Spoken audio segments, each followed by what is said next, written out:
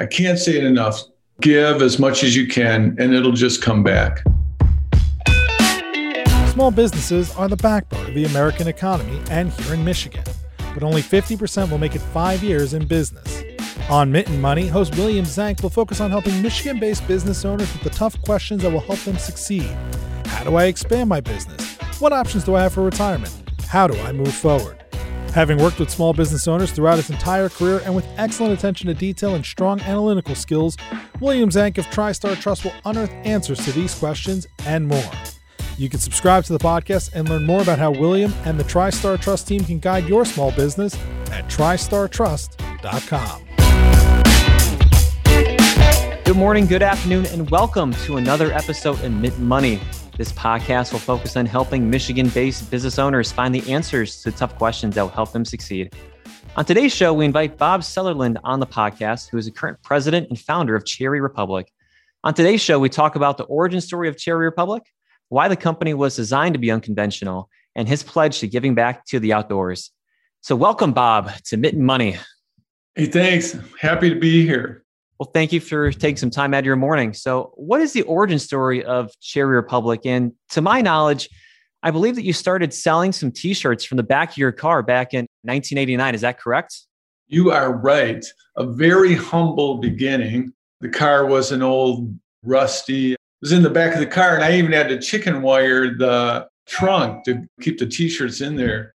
But from that humble beginning, I started creating other products. And this is back in 1989 when I was just finishing up college. It took me 10 years to finish up college. Because one of my issues was always that I was always starting businesses. And college seemed like something that was just in the way of my love, which was, I did a day camps and a t-shirt company. I did a store, a lawn business, which was way too much work. Sold turtle fur, all kinds of different things. And then I go, all right, I better get my degree. But then truly in about 1989, I had a great idea for a t-shirt called the Cherry Republic, which was so emblematic of Northern Michigan, make it feel like its own country. And that t-shirt, which I went to an artist to make the drawing, and then I went to a designer to put the graphics on it. And it was 10 times better than I ever imagined it would be. And I sold in one summer 3,500 of those shirts. There were a lot of trials and tribulations and learnings in that. And the next year I sold about equal or maybe a little bit more, but that wasn't enough to make a year-round business out of. So eventually I started getting into food products because food is year-round. All right, people don't stop eating all winter. They eat in the summer too. And I'm in a tourist area where people are only up here in the summer. So I also had to develop a mail order part company to it, where when people came up in the summer, I would not only sell them something, but I would get their address so I could send them a catalog in the winter time and at Christmas. And over the course of the t-shirts and creating new food products and getting people's addresses and building stores, it's just been an evolution of trial and error, resilience, and truly creative growth. And that's probably my strength is I just love to create and try things. If it didn't work, I tried again. My initial vision was that I thought I'd be 100% wholesale company. I didn't want to have a store. But now my company is only 5% wholesale where I sell to other stores and 95% selling direct to the customer. And that's more me. And that's one of the biggest things I'd say is flexibility in a vision is so important for new business owners. Why did you name it Cherry Republic? Is there something to do with cherries in Leelanau County in specific? Yeah, it is very important, the cherries, because what cherries are is it's Northern Michigan and it's Michigan's fruit. We are known for cherries. We are the cherry growing capital of the world. I love cherries. Cherries are one of the greatest of all the fruits. And one reason is it's so versatile. On top of just being ruby red morsels of joy, they can go sweet on products. They can go savory, spicy. They have every aspect that they can fit in our products. So I was really lucky that cherries are so versatile. And I can go with chocolate, with nuts, with oats, with tomatoes. My mother would go, Who's going to buy cherry salsa? No one will eat that. Why waste your time trying to make a salsa? It's our biggest seller. Cherries, spicy, tomatoes, peppers. It's a slam dunk. Yeah, definitely. The salsa, just for myself, is a personal favorite. So I do appreciate you thinking about that idea. You're right. The other piece to this whole cherry thing is when I started in Cherry Republic, a lot of my friends growing up were in the cherry industry. Their parents were farmers, and the cherry industry was struggling, and there just was more supply than demand. In the 70s, everybody was eating cherry pie, and all of a sudden, a bunch of competition, Haagen-Dazs and all kinds of other desserts happened, and cherry pie was somewhat forgotten. And so we had all these cherries to figure out what to do with. So dried cherries and cherry salsa have been really important. I feel in some ways have kind of helped the industry find other ways to use cherries. In the intro question, you mentioned that you've kind of grown your company from 1989 to selling t-shirts from the back of your car to now 4 or 5 stores across the state of Michigan, selling across the country to all these different people. What would you say is the difference between managing a company with a few employees to now a couple hundred? And then in what ways are you trying to keep your company culture strong at the same point? Hiring good people is the most important thing we do here at Cherry Republic. And this was one of my slowest lessons learned because I went way too long thinking that I could run this company all by myself and keep it a one-man show. And I was scattered and doing way too much, and my business was just spinning its wheels. And I really started taking off when I started hiring people. And now we are going from one person doing everything to now this summer, I think we're up to 300 employees right now. And at Christmas time, we'll probably have 400 this year. It's the most satisfying thing of Cherry Republic to me is my relationships with my employees, to give them the opportunity and watch them grow through my company. I have my leadership team. They've all been here 15 years or more. Some even on 22. That's not bad when the company is only 32 years old. To have a family outside of my other family means so much. How do you keep that employee retention high? How we keep our employees as long as we do has so much to do with a really strong culture and values. And that's what I spend a lot of my time doing is our values are life, liberty, beaches, and pie. And a fifth one that we kind of keep more internal, but it's called We Journey. And it's all about personal growth and company growth. We grow the company, and by all the challenges of growing a company, we grow ourselves through meeting all those challenges and bettering ourselves for that. And then pie is about generosity. That's probably my favorite and maybe our most important is how we give back. We might talk about that later. Life is all about cherries. Cherries are the greatest of the fruit and stands really for life and local. And then it's all about Northern Michigan, being able to live in the greatest area. Liberty stands for if we go from good to great, each of our employees has to take the liberty and initiative on their job. You are completely empowered to tackle your job the way you see fit.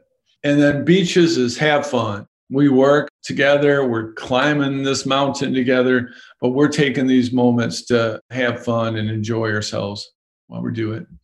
That's terrific. And so I noticed a couple of years ago, I think it was back in 2016 or 2017, that you guys expanded. I mean, it's a garden hole area in Glen Arbor where your headquarters is, but you've expanded to a little more of a restaurant, but then also having a collaboration with Shorts Brewing in developing your own beer line. And so what was the thought process towards introducing that new type of product? Our goal is to showcase every different way that you can put cherries as an ingredient into other foods. So we've had a really successful line of wines made with cherry. We're probably one of maybe the top 2 or 3 biggest wine sellers in the county. So it was natural to collaborate with Shorts, as we've done with other wineries, and with Shorts to make beers. We needed to do a big expansion on our restaurant anyway. So it's really added a neat flavor, just culture around our pub house. It's perfect, light and fun. Can you talk a little bit about the pledge that your business makes to donating Preserve the Outdoors? Yeah, since my first food product I put on a package. Part of all profits go to the Leelanau Conservancy.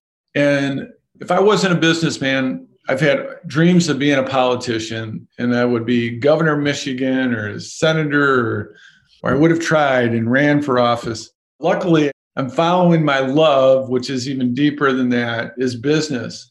I've been amazed how much I've been able to do through my business to give back to the community and feel like every bit of influence that I could have had as a politician by being a businessman. And the biggest way I could do it is by giving to good causes. And so we're getting close to giving $3 million away over these last 30 years. And to every group working to protect the air, water, and woods of Michigan, all to protect our quality of life and to even build it and improve it. And I've watched my little town of Glen Arbor, the town that I grew up in, and I'm watching my kids grow up in it. And they have 10 times the quality of life that I ever did.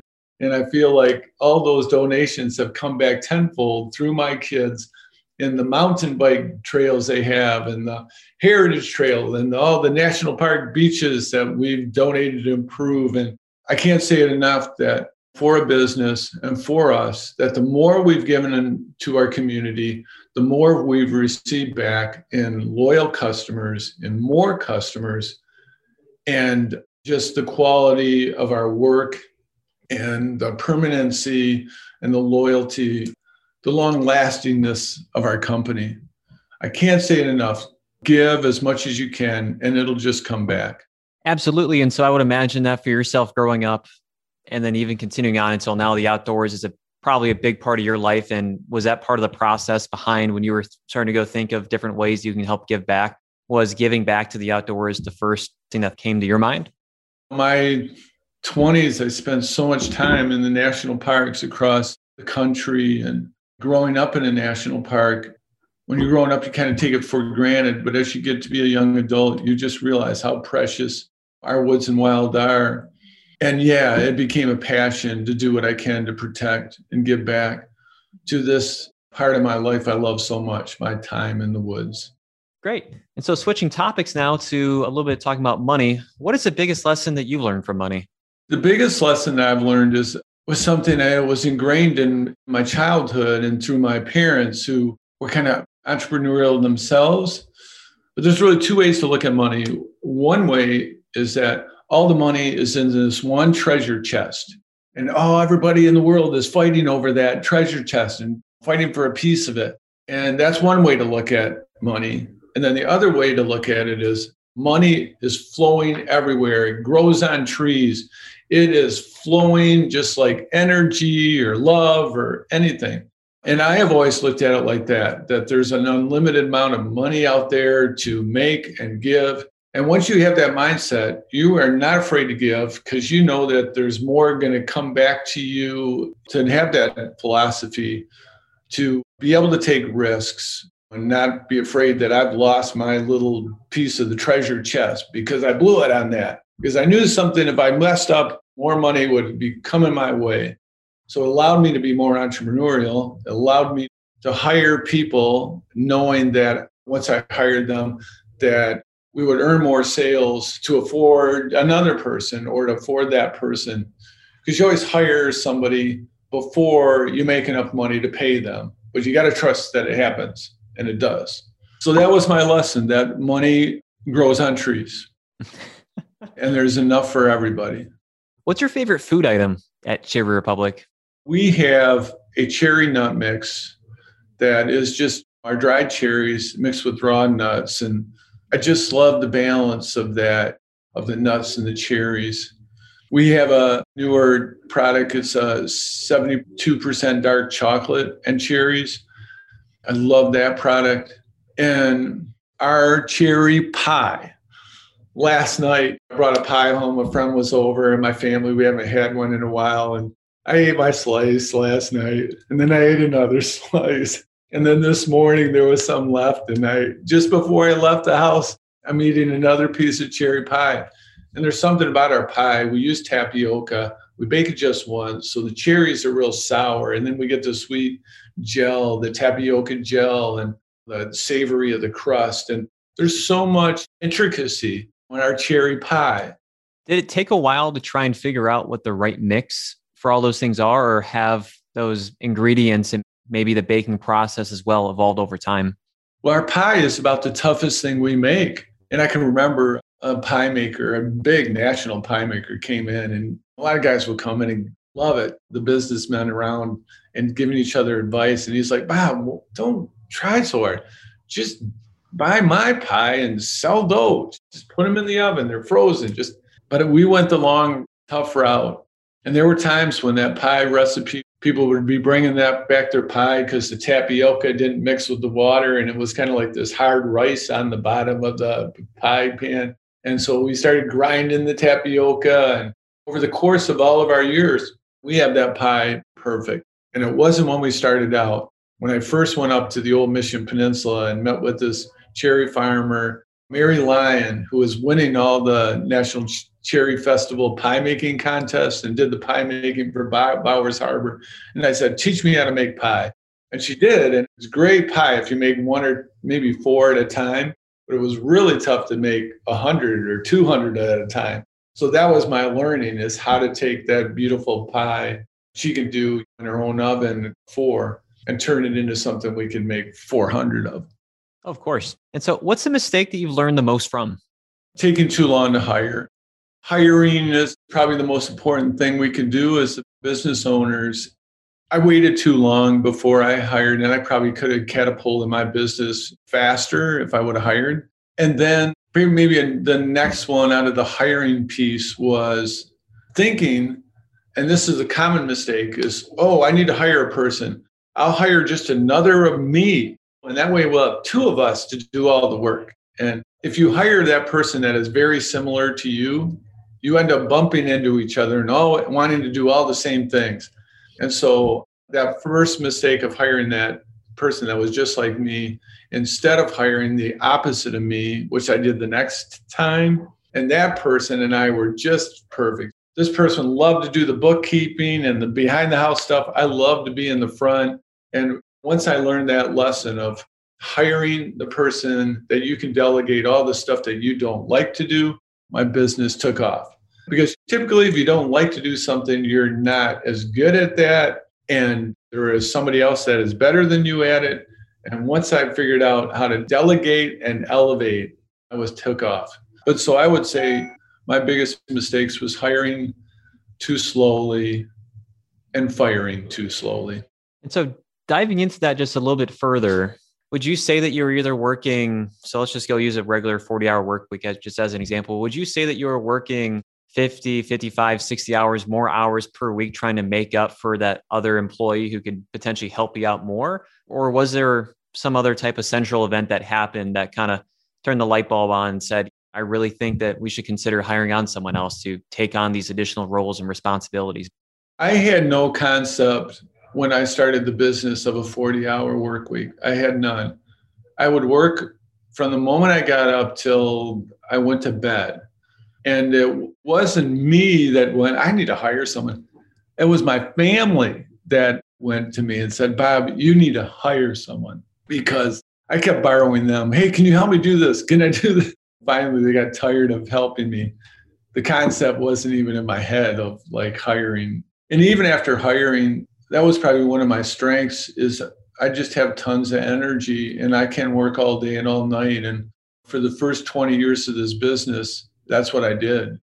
And it's a retail business, and in the summers when you make your money. So I would work all day, all night. And it was built around all my loves, giving back, and Northern Michigan and cherries and food. And so it was really easy to work. I found something that just fit me perfectly. Touching upon your answer from earlier too, that you admitted that maybe you fired people a little too slowly. Was that something that maybe the person wasn't a cultural fit, or was there something else that you identified in that process? Mostly it is a cultural fit, or they didn't quite have the capacity to do that, or the wrong person for the wrong seat. In my little town, there aren't as many employees around. So I have this fear that if I let someone go, there's not another new face in the door. So I do tend to wait too long. Now, it's really exciting that we have such a reach at Cherry Republic and a reputation that we can hire across the nation. Our biggest challenge is finding them housing, but when we put a job out now, we've gotten tons of good quality candidates. And so that brings up another good point. And so when you talk about housing, obviously the summer season being the busiest of probably, winter season as well, but just focusing then again on the summer and trying to recruit nationwide, what are some of the solutions that you came up with to try and help house the workers up north over the summer? Because I can imagine in Glen Arbor, which for the listeners out there, I think maybe Glen Arbor is maybe 1,000 people, year-round residents. And so probably not a lot of apartment buildings or houses for rent that you could even probably house the employees. And so what are some unique ways or solutions that you've thought about this and come up with some solutions for it?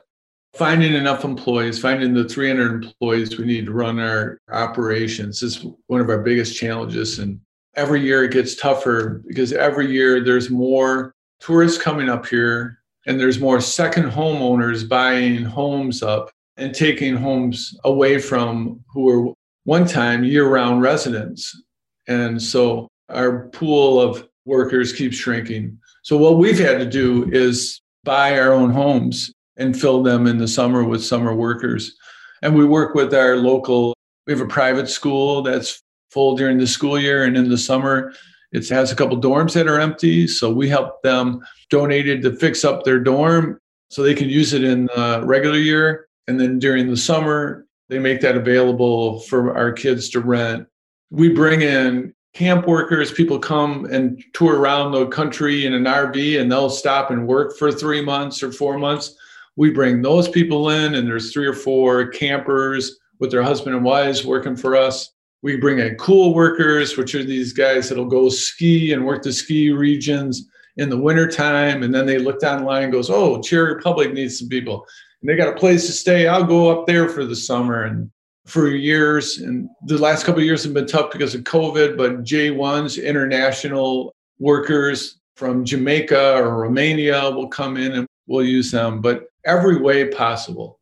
To hire our locals, we have all kinds of incentives. If they're going to college and they want to work for us in the summer, if they put $1 away for college, we'll match that $1 for every hour that they've worked during the summer. And if they come back the next summer, we'll match it with $1.50. And if they come back another, they put in $1, we'll put in $2, up to $3 if they put one in.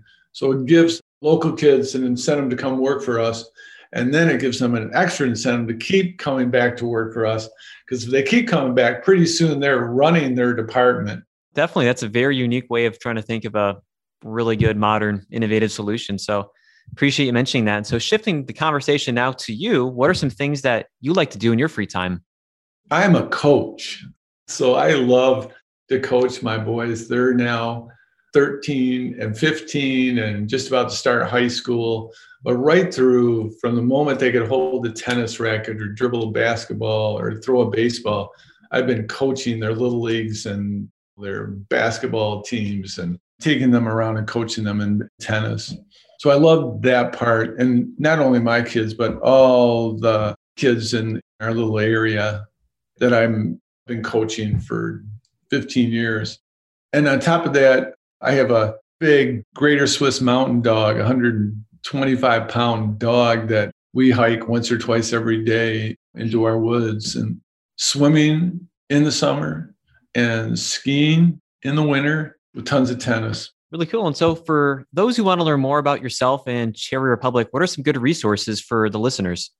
Every week we send out a newsletter, and there's 3 paragraphs at the end of our newsletter that I write about what's going on this past week that people really enjoy. But the best thing is come up and say hi when you're up in Glen Arbor. I'd love to talk business and love meeting entrepreneurs like myself. Great. Well, thank you everyone for listening to another episode of Mint Money. We love all the feedback that we receive, so please let us know if you have any. Additionally, please follow our podcast so you don't miss when new episodes drop. Thanks, Bob. Thank you.